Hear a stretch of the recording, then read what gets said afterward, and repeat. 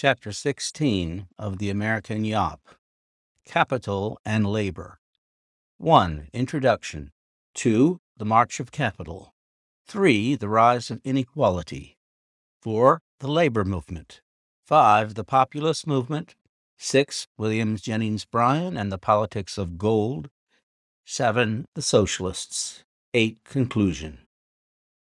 1. Introduction. The Great Railroad Strike of 1877 heralded a new era of labor conflict in the United States. That year, mired in the stagnant economy that followed the bursting of the railroad's financial bubble in 1873, rail lines slashed workers' wages. Even workers complained, as they reaped enormous government subsidies and paid shareholders lucrative stock dividends. Workers struck from Baltimore to St. Louis, shutting down railroad traffic, the nation's economic lifeblood, across the country. Panicked business leaders and friendly political officials reacted quickly. When local police forces would not or could not suppress the strikes, governors called out state militias to break them and restore rail service. Many strikers destroyed rail property rather than allow militias to reopen the rails. The protests approached a class war. The governor of Maryland deployed the state's militia. In Baltimore, the militia fired into a crowd of striking workers, killing 11 and wounding many more. Strikes convulsed towns and cities across Pennsylvania. The head of the Pennsylvania Railroad, Thomas Andrew Scott, suggested that if workers were unhappy with their wages, they should be given a rifle diet for a few days and see how they liked that kind of bread. Law enforcement in Pittsburgh refused to put down the protests, so the governor called out the state militia, who killed 20 strikers with bayonets and rifle fire. A month of chaos erupted. Strikers set fire to the city, destroying dozens of buildings, over 100 engines, and over 1,000 cars. In Reading, strikers destroyed rail property, and an angry crowd bombarded militiamen with rocks and bottles. The militia fired into the crowd, killing 10. A general strike erupted in St. Louis, and strikers seized rail depots and declared for the 8-hour day and the abolition of child labor. Federal troops and vigilantes fought their way into the depot, killing 18 and breaking the strike. Rail lines were shut down all across neighboring Illinois, where coal miners struck in sympathy. Tens of thousands gathered to protest under the aegis of the Workingmen's Party, and 20 protesters were killed in Chicago by special police and militiamen. Courts, police, and state militias suppressed the strikes, but it was federal troops that finally defeated them. When Pennsylvania militiamen were unable to contain the strikes, federal troops stepped in. When militia in West Virginia refused to break the strike, federal troops broke it instead. On the order of the president, American soldiers were deployed all across northern rail lines. Soldiers moved from town to town, suppressing protests and reopening rail lines. 6 weeks after it had begun, the strike had been crushed. Nearly 100 Americans died in the Great Upheaval. Workers destroyed nearly $40 million worth of property. The strike galvanized the country. It convinced laborers of the need for institutionalized unions, persuaded businesses of the need for even greater political influence and government aid, and foretold a half-century of labor conflict in the United States. 2. The March of Capital. Growing labor unrest accompanied industrialization. The greatest strikes first hit the railroads, only because no other industry had so effectively marshaled together capital, government support, and bureaucratic management. Many workers perceived their new powerlessness in the coming industrial order. Skills mattered less and less in an industrialized, mass-producing economy, and their strength as individuals seemed even smaller and more insignificant when companies grew in size and power and managers grew flush with wealth and influence. Long hours, dangerous working conditions, and the difficulty of supporting a family on meager and unpredictable wages compelled armies of labor to organize and battle against the powers of capital. The post-Civil War era saw revolutions in American industry. Technological innovations and national investments slashed the costs of production and distribution. New administrative frameworks sustained the weight of vast firms. National credit agencies eased the uncertainties surrounding rapid movement of capital among investors, manufacturers, and retailers. Plummeting transportation and communication costs opened new national media, which advertising agencies used to nationalize various products. By the turn of the century, corporate leaders and wealthy industrialists embraced the new principles of scientific management, or Taylorism, after its noted proponent, Frederick Taylor. The precision of steel parts, the harnessing of electricity, the innovations of machine tools, and the mass markets wrought by the railroads offered new avenues for efficiency. To match the demands of the machine age, Taylor said, firms needed a scientific organization of production. He urged all manufacturers to increase efficiency by subdividing tasks. Rather than have 30 mechanics individually making 30 machines, for instance, a manufacturer could assign 30 laborers to perform 30 distinct tasks. Such a shift would not only make workers as interchangeable as the parts they were using, it would also dramatically speed up the process of production. If managed by trained experts, specific tasks could be done quicker and more efficiently. Taylorism increased the scale and scope of manufacturing and allowed for the flowering of mass production. Building on the use of interchangeable parts in the Civil War-era weapons manufacturing, American firms advanced mass production techniques and technologies. Singer sewing machines, Chicago Packers disassembly lines, McCormick grain reapers, Duke cigarette rollers, all realized unprecedented efficiencies and achieved unheard-of levels of production that propelled their companies into the forefront of American business. Henry Ford made the assembly line famous, allowing the production of automobiles to skyrocket as their costs plummeted. But various American firms had been paving the way for decades. Cyrus McCormick had overseen the construction of mechanical reapers, used for harvesting wheat, for decades. He had relied on skilled blacksmiths, skilled machinists, and skilled woodworkers to handcraft horse-drawn machines. But production was slow and the machines were expensive. The reapers still enabled massive efficiency gains in grain farming, but their high costs and slow production times put them out of reach of most American wheat farmers. But then, in 1880, McCormick hired a production manager who had overseen the manufacturing of Colt firearms to transform his system of production. The Chicago plant introduced new jigs, steel gauges, and pattern machines that could make precise duplicates of new interchangeable parts. The company had produced 21,000 machines in 1880. It made twice as many in 1885, and by 1889, less than a decade later, it was producing over 100,000 a year.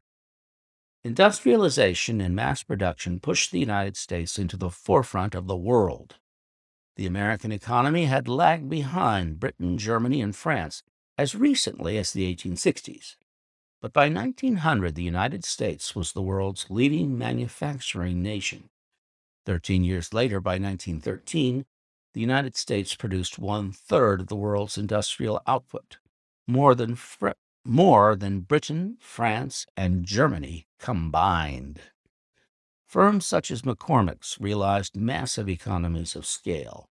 After accounting for their initial massive investments in machines and marketing, each additional product lost the company relatively little in production costs. The bigger the production, then, the bigger the profits. New industrial companies, therefore, hungered for markets to keep their high-volume production facilities operating. Retailers and advertisers sustained the massive markets needed for mass production, and corporate bureaucracies, meanwhile, allowed for the management of giant new firms. A new class of managers, comprising what one prominent economic historian called the visible hand, operated between the worlds of workers and owners and ensured the efficient operation and administration of mass production and mass distribution. Even more important to the growth and maintenance of these new companies, however, were the legal creations used to protect investors and sustain the power of mass capital. The costs of mass production were prohibitive for all but the very wealthiest individuals, and even then the risks would be too great to bear individually. The corporation itself was ages old, but the actual right to incorporate had generally been reserved for public works projects or government-sponsored monopolies. However, after the Civil War, however, the corporation, using new state incorporation laws passed during the market revolution of the early 19th century, became a legal mechanism for nearly any enterprise to marshal vast amounts of capital while limiting the liability of shareholders.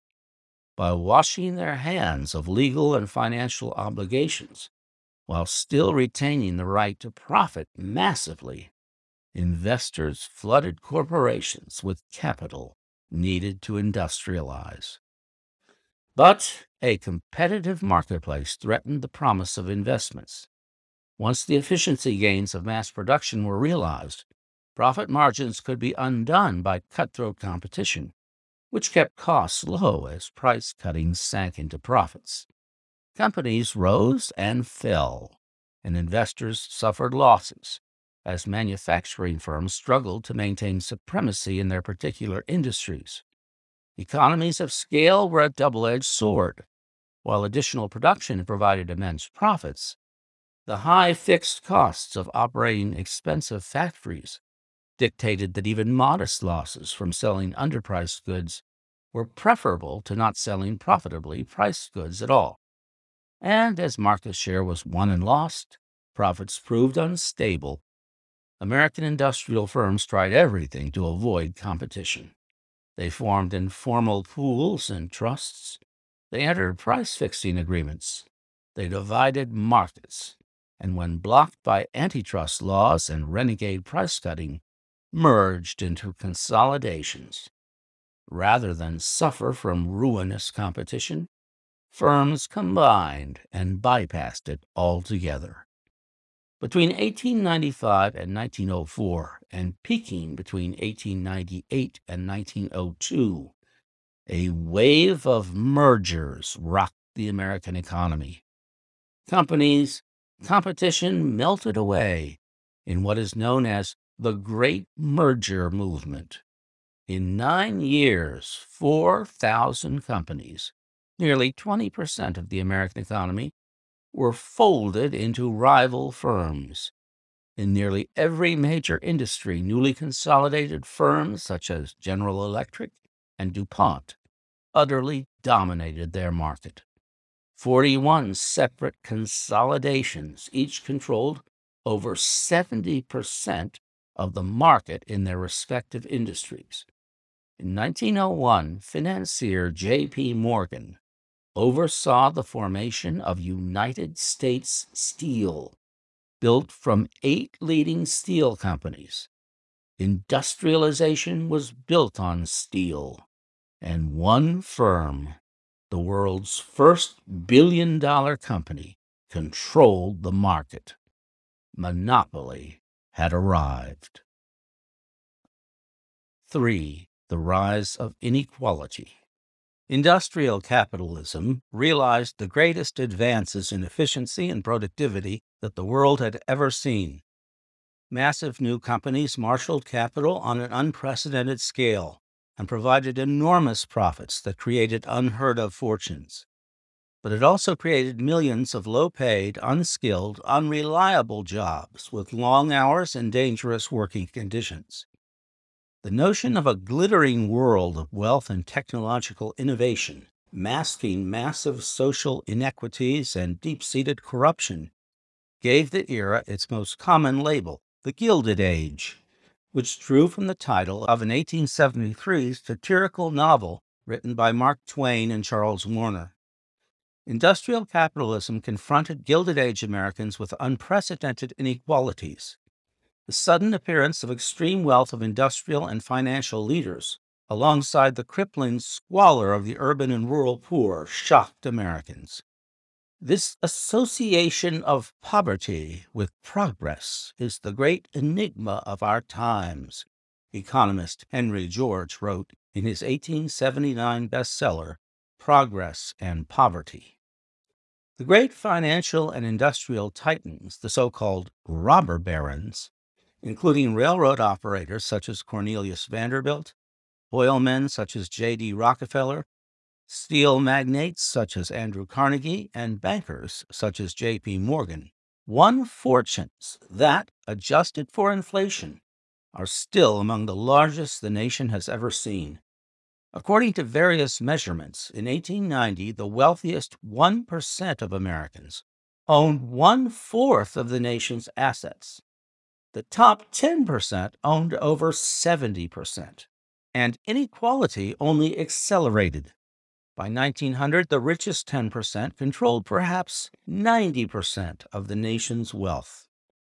As these vast and unprecedented new fortunes accumulated among a small number of wealthy Americans, new ideas arose to bestow moral legitimacy upon them. In 1859, British naturalist Charles Darwin published his theory of evolution through natural selection in his On the Origin of the Species. It was not until the 1870s, however, that those theories gained widespread traction among biologists, naturalists, and other scientists in the United States, and, in turn, challenged the social, political, and religious beliefs of many Americans. One of Darwin's greatest popularizers, the British sociologist and biologist Herbert Spencer, applied Darwin's theories to society and popularized the phrase survival of the fittest. The fittest, Spencer said, would demonstrate their superiority through economic success, while state welfare and private charity would lead to social degeneration. It would encourage the survival of the weak. There must be complete surrender to the law of natural selection, the Baltimore Sun journalist H.L. Mencken wrote in 1907. All growth must occur at the top. The strong must grow stronger, and that they may do so, they must waste no strength in the vain task of trying to uplift the weak. By the time Mencken wrote those words, the ideas of social Darwinism had spread among wealthy Americans and their defenders. Social Darwinism identified a natural order that extended from the laws of the cosmos to the workings of industrial society. All species and all societies, including modern humans, the theory went, were governed by a relentless competitive struggle for survival. The inequality of outcomes was to be not merely tolerated, but encouraged and celebrated. It signified the progress of species and societies. Spencer's major work, Synthetic Philosophy, sold nearly 400,000 copies in the United States by the time of his death in 1903. Gilded Age industrial elites such as steel magnate Andrew Carnegie, inventor Thomas Edison, and Standard Oil's John D. Rockefeller were among Spencer's prominent followers. Other American thinkers, such as Yale's William Graham Sumner, echoed his ideas. Sumner said, "Before the tribunal of nature, a man has no more right to live than a rattlesnake. He has no more right to liberty than any wild beast. His right to pursuit of happiness is nothing but a license to maintain the struggle for existence." But not all so eagerly welcomed inequalities. The spectacular growth of the U.S. economy and the ensuing inequalities in living conditions and incomes confounded many Americans. But as industrial capitalism overtook the nation, it achieved political protections.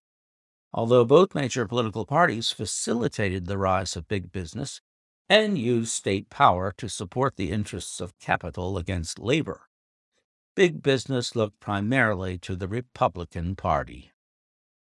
The Republican Party had risen as an anti-slavery faction committed to free labor, but it was also an ardent supporter of American business.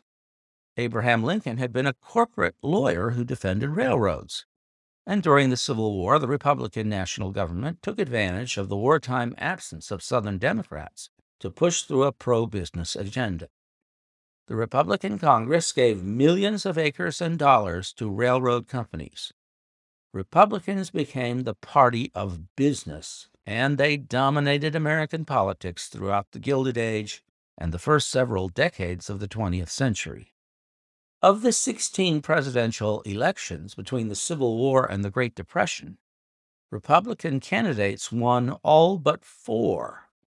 Republicans controlled the Senate in 27 out of 32 sessions in the same period. Republican dominance maintained a high protective tariff, an import tax designed to shield American businesses from foreign competition. Southern planters had opposed this policy before the war, but now could do nothing to stop it. It provided the protective foundation for a new American industrial order, while Spencer's social Darwinism provided moral justification for national policies that minimized government interference in the economy for anything other than the protection and support of business. 4. The labor movement. The ideas of social Darwinism attracted little support among the mass of American industrial laborers. American workers toiled in difficult jobs for long hours and little pay. Mechanization and mass production threw skilled laborers into unskilled positions. Industrial work ebbed and flowed with the economy. The typical industrial laborer could expect to be employed 1 month out of the year. They labored 60 hours a week and could still expect their annual income to fall below the poverty line. Among the working poor, wives and children were forced into the labor market to compensate. Crowded cities, meanwhile, failed to accommodate growing urban populations, and skyrocketing rents trapped families in crowded slums. Strikes ruptured American industry throughout the late 19th and early 20th centuries. Workers seeking higher wages, shorter hours, and safer working conditions had struck throughout the antebellum era, but organized unions were fleeting and transitory. The Civil War and Reconstruction seemed to briefly distract the nation from the plight of labor, but the end of the sectional crisis and the explosive growth of big business, unprecedented fortunes, and a vast industrial workforce in the last quarter of the 19th century sparked the rise of a vast American labor movement. The failure of the Great Railroad Strike of 1877 convinced workers of the need to organize. Union membership began to climb. The Knights of Labor enjoyed considerable success in the early 1880s, due in part to its efforts to unite skilled and unskilled workers. It welcomed all laborers, including women. The Knights only barred lawyers, bankers, and liquor dealers. By 1886, the Knights had over 700,000 members. The Knights envisioned a cooperative, producer-centered society that rewarded labor, not capital. But despite their sweeping vision, the Knights focused on practical gains that could be won through the organization of workers into local unions. In Marshall, Texas, in the spring of 1886, one of Jay Gould's rail companies fired a Knights of Labor member for attending a union meeting. His local union walked off the job, and soon others joined. From Texas and Arkansas into Missouri, Kansas, and Illinois, nearly 200,000 workers struck against Gould's rail lines. Gould hired strikebreakers in the Pinkerton Detective Agency, a kind of private security contractor, to suppress the strikes and get the rails moving again. Political leaders helped him, and state militias were called in support of Gould's companies. The Texas governor called out the Texas Rangers. Workers countered by destroying property, only winning them negative headlines, for many justifying the use of strikebreakers and militiamen. The strike broke, briefly undermining the Knights of Labor, but the organization regrouped and set its eyes on a national campaign for the 8-hour day. The campaign for an 8-hour day, long a rallying cry that united American laborers, culminated in a national strike on May 1st, 1886. Somewhere between 300,000 and 500,000 workers struck across the country. In Chicago, police forces killed several workers while breaking up protesters at the McCormick Reaper Works.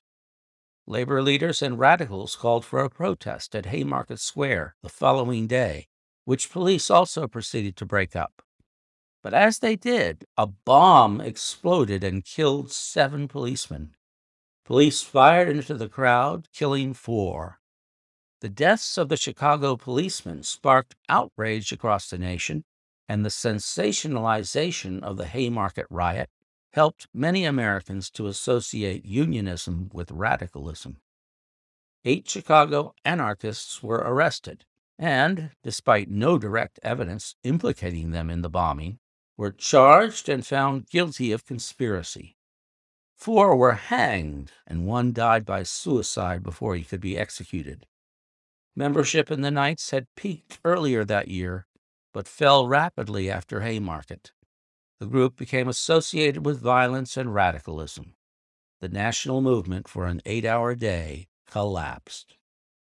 The American Federation of Labor, AFL, emerged as a conservative alternative to the vision of the Knights of Labor.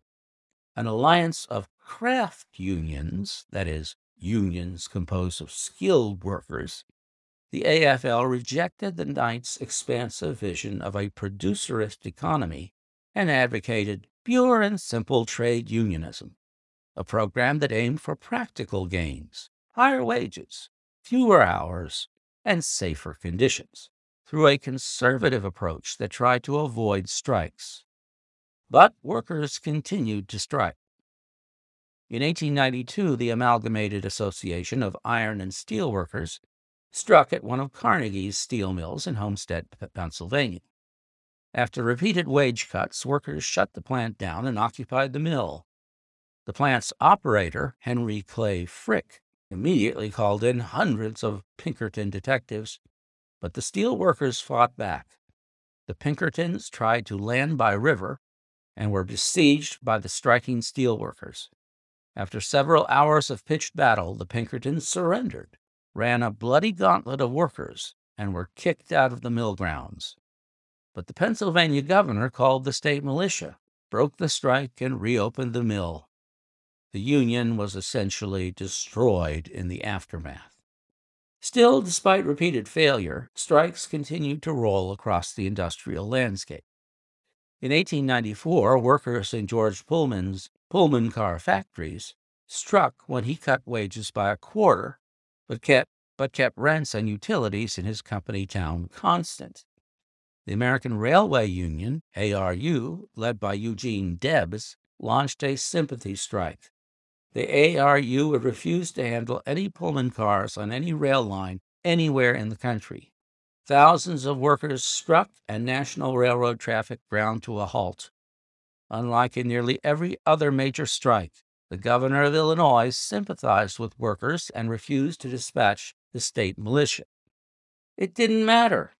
In July, President Grover Cleveland dispatched thousands of American soldiers to break the strike, and a federal court issued a preemptive injunction against Debs and the union's leadership. The strike violated the injunction, and Debs was arrested and imprisoned. The strike evaporated without its leadership. Jail radicalized Debs, proving to him that political and judicial leaders were merely tools for capital in its struggle against labor. But it wasn't just Debs. In 1905, the degrading conditions of industrial labor sparked strikes across the country. The final 2 decades of the 19th century saw over 20,000 strikes and lockouts in the United States. Industrial laborers struggled to carve for themselves a piece of the prosperity, lifting investors and a rapidly expanding middle class into unprecedented standards of living. But workers were not the only ones struggling to stay afloat in industrial America.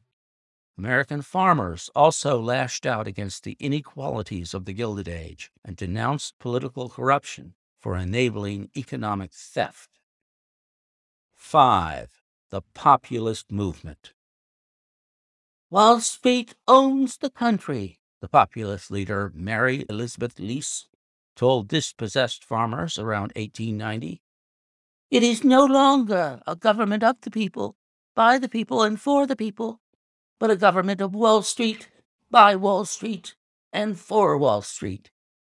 Farmers, who remained a majority of the American population through the first decade of the 20th century, were hit especially hard by industrialization. The expanding markets and technological improvements that increased efficiency also decreased commodity prices. Commercialization of agriculture put farmers in the hands of bankers, railroads, and various economic intermediaries. As the decade passed, more and more farmers fell ever further into debt, lost their land, and were forced to enter the industrial workforce, or, especially in the South, became landless farm workers.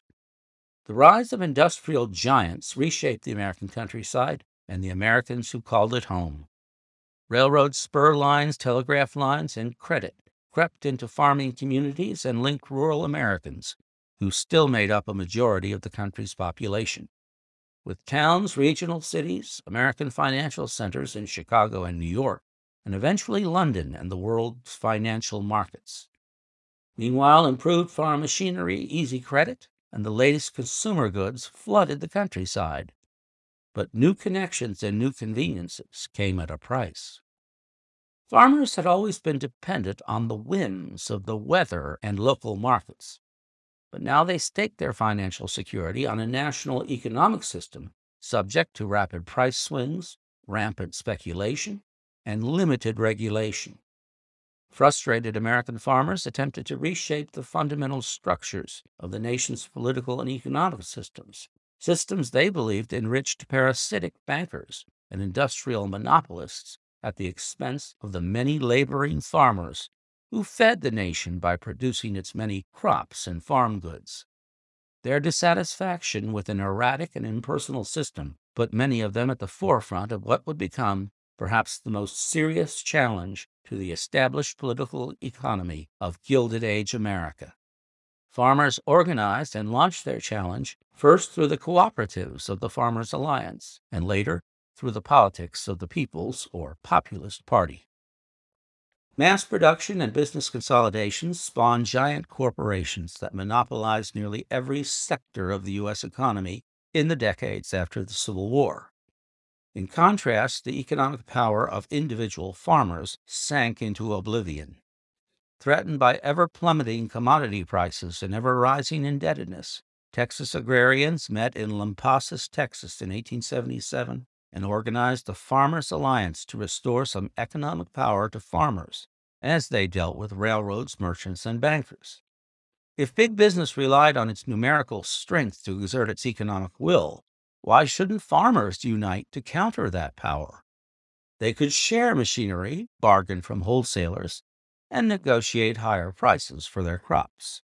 Over the following years, organizers spread from town to town across the former Confederacy, the Midwest, and the Great Plains, holding evangelical-style camp meetings, distributing pamphlets, and establishing over 1,000 Alliance newspapers. As the Alliance spread, so too did its near-religious vision of the nation's future as a cooperative commonwealth that would protect the interests of the many from the predatory greed of the few. At its peak, the Farmers Alliance claimed 1,500,000 members, meeting in 40,000 local sub-alliances. The Alliance's most innovative programs were a series of farmers' cooperatives that enabled farmers to negotiate higher prices for their crops and lower prices for the goods they purchased. These cooperatives spread across the South between 1886 and 1892 and claimed more than 1 million members at their high point. While most failed financially, these philanthropic monopolies, as one Alliance speaker termed them, inspired farmers to look to large-scale organization to cope with their economic difficulties. But cooperation was only part of the Alliance message. In the South, Alliance-backed Democratic candidates won 4 governorships and 48 congressional seats in 1890. But at a time when falling prices and rising debts conspired against the survival of family farmers, the two political parties seemed incapable of representing the needs of poor farmers. And so alliance members organized a political party, the People's Party, or the Populists, as they came to be known. The Populists attracted supporters across the nation by appealing to those convinced that there were deep flaws in the political economy of Gilded Age America, flaws that both political parties refused to address. Veterans of earlier fights for currency reform, disaffected industrial laborers, proponents of the benevolent socialism of Edward Bellamy's popular Looking Backward, and the champions of Henry George's farmer-friendly single tax proposal joined alliance members to the new party. The Populists nominated former Civil War General James B. Weaver as their presidential candidate at the party's first national convention in Omaha, Nebraska on July 4th, 1892. At that meeting, the party adopted a platform that crystallized the alliance's cooperative program into a coherent political vision. The platform's preamble, written by longtime political iconoclast and Minnesota populist Ignatius Donnelly, warned that the fruits of the toil of millions had been boldly stolen to build up colossal fortunes for a few. Taken as a whole, the Omaha platform and the larger populist movement sought to counter the scale and power of monopolistic capitalism with a strong, engaged, and modern federal government. The platform proposed an unprecedented expansion of federal power. It advocated nationalizing the country's railroad and telegraph systems to ensure that essential services would be run in the best interests of the people. In an attempt to deal with the lack of currency available to farmers, it advocated postal savings banks to protect depositors and extend credit. It called for the establishment of a network of federally managed warehouses called sub-treasuries, which would extend government loans to farmers who stored crops in the warehouses as they awaited higher market prices. To save debtors, it promoted an inflationary monetary policy by monetizing silver. Direct election of senators and the secret ballot would ensure that this federal government would serve the interest of the people rather than entrenched partisan interests, and a graduated income tax would protect Americans from the establishment of an American aristocracy. Combined, these efforts would, populists believed, help shift economic and political power back toward the nation's producing classes. In the populist first national election campaign in 1892, Weaver received over 1 million votes and 22 electoral votes, a truly startling performance that signaled a bright future for the populists. And when the Panic of 1893 sparked the worst economic depression the nation had ever yet seen, the populist movement won further credibility and gained even more ground. Kansas populist Mary Lease, one of the movement's most fervent speakers, famously and perhaps apocryphally called on farmers to raise less corn and more hell. Populist stump speakers crossed the country, speaking with righteous indignation, blaming the greed of business elites and corrupt party politicians for causing the crisis fueling America's widening inequality. Southern orators like Texas's James Cyclone Davis and Georgian firebrand Tom Watson stumped across the South decrying the abuses of Northern capitalists and the Democratic Party.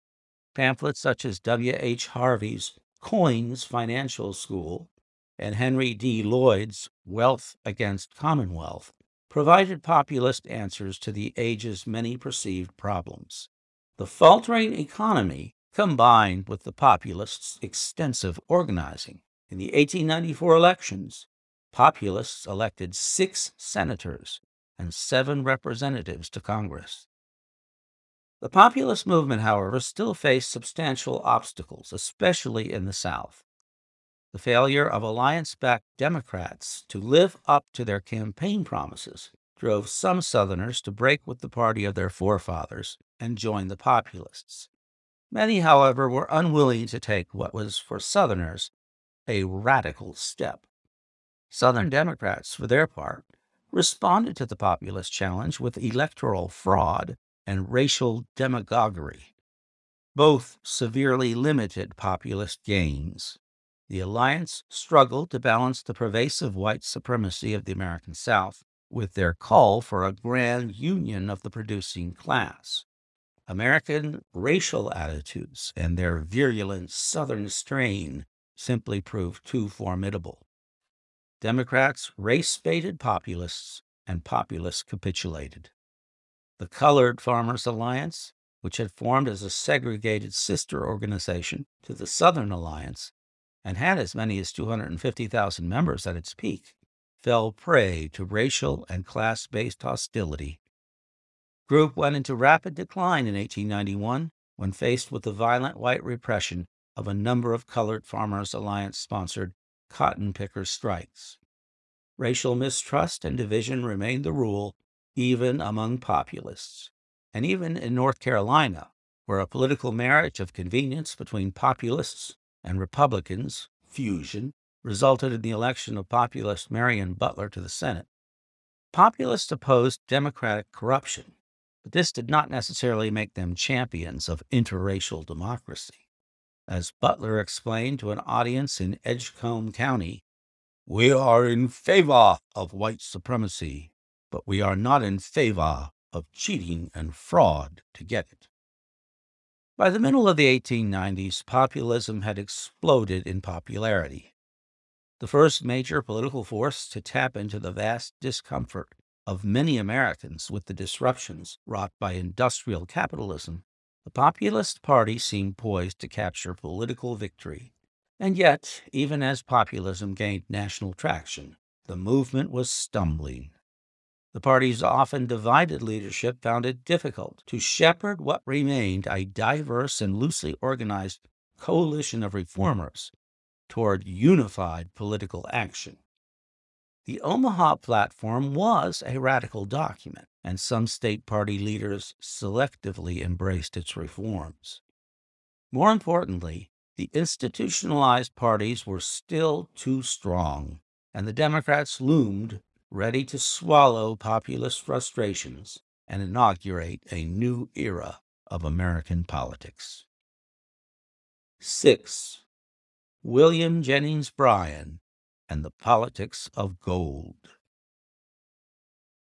William Jennings Bryan, March 19, 1860 to July 26, 1925, accomplished many different things in his life.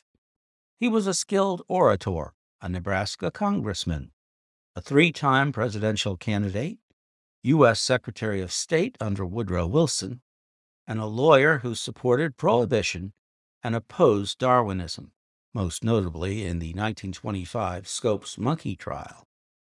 In terms of his political career, he won national renown for his attack on the gold standard and his tireless promotion of free silver and policies for the benefit of the average American. Although Bryan was unsuccessful in winning the presidency, he forever altered the course of American political history. Bryan was born in Salem, Illinois in 1860 to a devout family with a strong passion for law, politics, and public speaking. At 20, he attended Union Law College in Chicago and passed the bar shortly thereafter. After his marriage to Mary Baird in Illinois, Bryan and his young family relocated to Nebraska, where he won a reputation among the state's Democratic Party leaders as an extraordinary orator. Bryan later won recognition as one of the greatest speakers in American history. When economic depression struck the Midwest in the late 1880s, despairing farmers faced low crop prices and found few politicians on their side. While many rallied to the populist cause, Bryan worked from within the Democratic Party, using the strength of his oratory. After delivering one speech, he told his wife, "Last night I found that I had a power over the audience. I could move them as I chose. I have more than usual power as a speaker. God grant that I may use it wisely." He soon won election to the House of Representatives, where he served for 2 terms. Although he lost a bid to join the Senate, Bryan turned his attention to a higher position, the presidency of the United States. There he believed he could change the country by defending farmers and urban laborers against the corruptions of big business. In 1895-1896, Bryan launched a national speaking tour in which he promoted the free coinage of silver. He believed that bimetallism, by inflating American currency, could alleviate farmers' debts. In contrast, Republicans championed the gold standard and a flat money supply. American monetary standards became a leading campaign issue. Then, in July 1896, the Democratic Party's National Convention met to choose their presidential nominee in the upcoming election. The party platform asserted that the gold standard was not only un-American, but anti-American. Bryan spoke last at the convention. He astounded his listeners.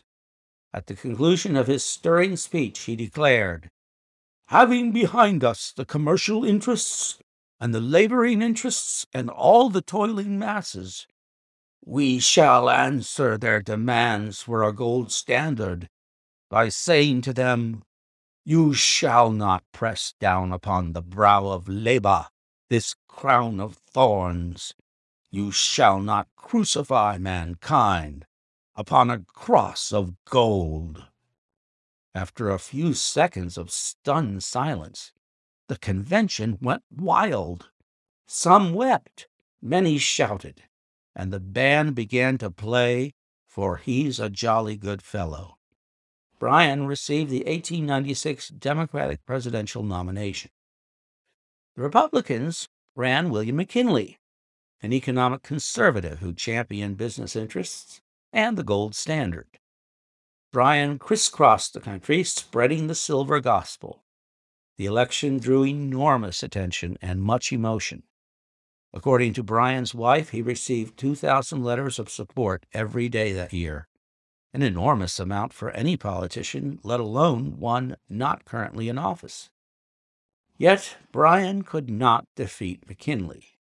The pro-business Republican outspent Bryan's campaign fivefold. A notably high 79.3% of eligible American voters cast ballot. A notably high 79.3% of eligible American voters cast ballots, and turnout averaged 90% in areas supportive of Bryan. But Republicans swayed the population-dense Northeast and Great Lakes region and stymied the Democrats. In early 1900, Congress passed the Gold Standard Act, which put the country on the gold standard, effectively ending the debate over the nation's monetary policy.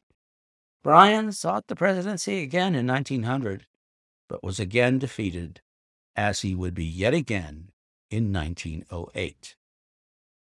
Bryan was among the most influential losers in American political history.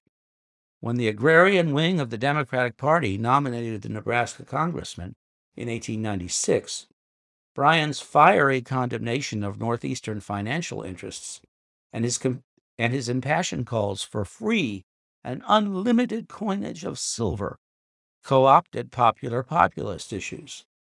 The Democrats stood ready to siphon off a large proportion of the populist political support.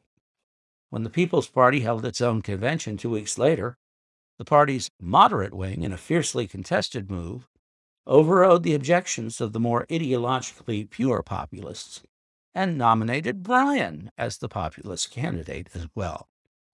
This strategy of temporary fusion movement fatally fractured the movement and the party. Populist energy moved from the radical, yet still weak People's Party to the more moderate, yet powerful Democratic Party. And although at first glance the populist movement appears to have been a failure, its minor electoral gains were short-lived, it did little to dislodge the entrenched two-party system, and the populist dream of a cooperative commonwealth never took shape, in terms of lasting impact, the Populist Party proved the most significant third-party movement in American history. The Agrarian Revolt established the roots of later reform, and the majority of policies outlined within the Omaha Platform would eventually be put into law over the following decades under the management of middle-class reformers. In large measure, the populist vision laid the intellectual groundwork for the coming progressive movement. 7. The Socialists.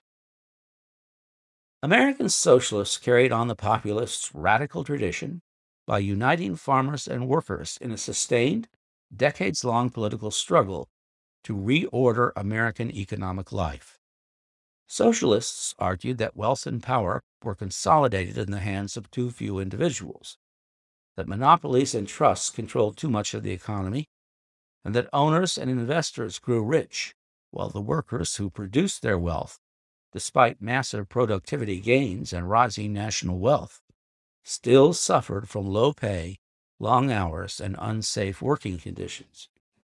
Karl Marx had described the new industrial economy as a worldwide class struggle between the wealthy bourgeoisie who owned the means of production, such as factories and farms, and the proletariat, factory workers and tenant farmers who worked only for the wealth of others.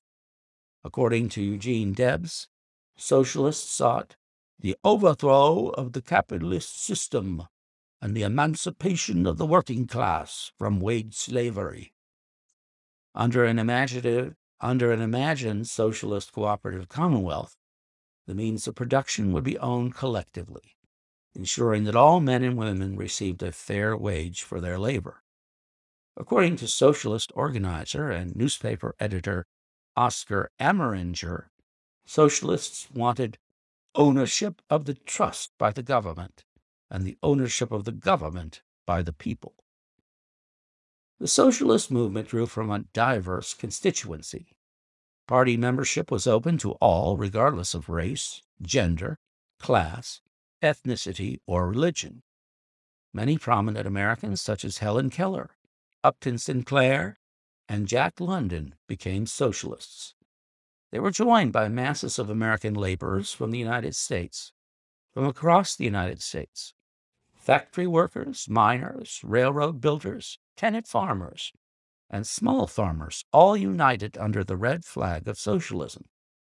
Many united with labor leader William D. Big Bill Haywood and other radicals in 1905 to form the Industrial Workers of the World, IWW, the Wobblies, a radical and confrontational union that welcomed all workers regardless of race or gender. Others turned to politics.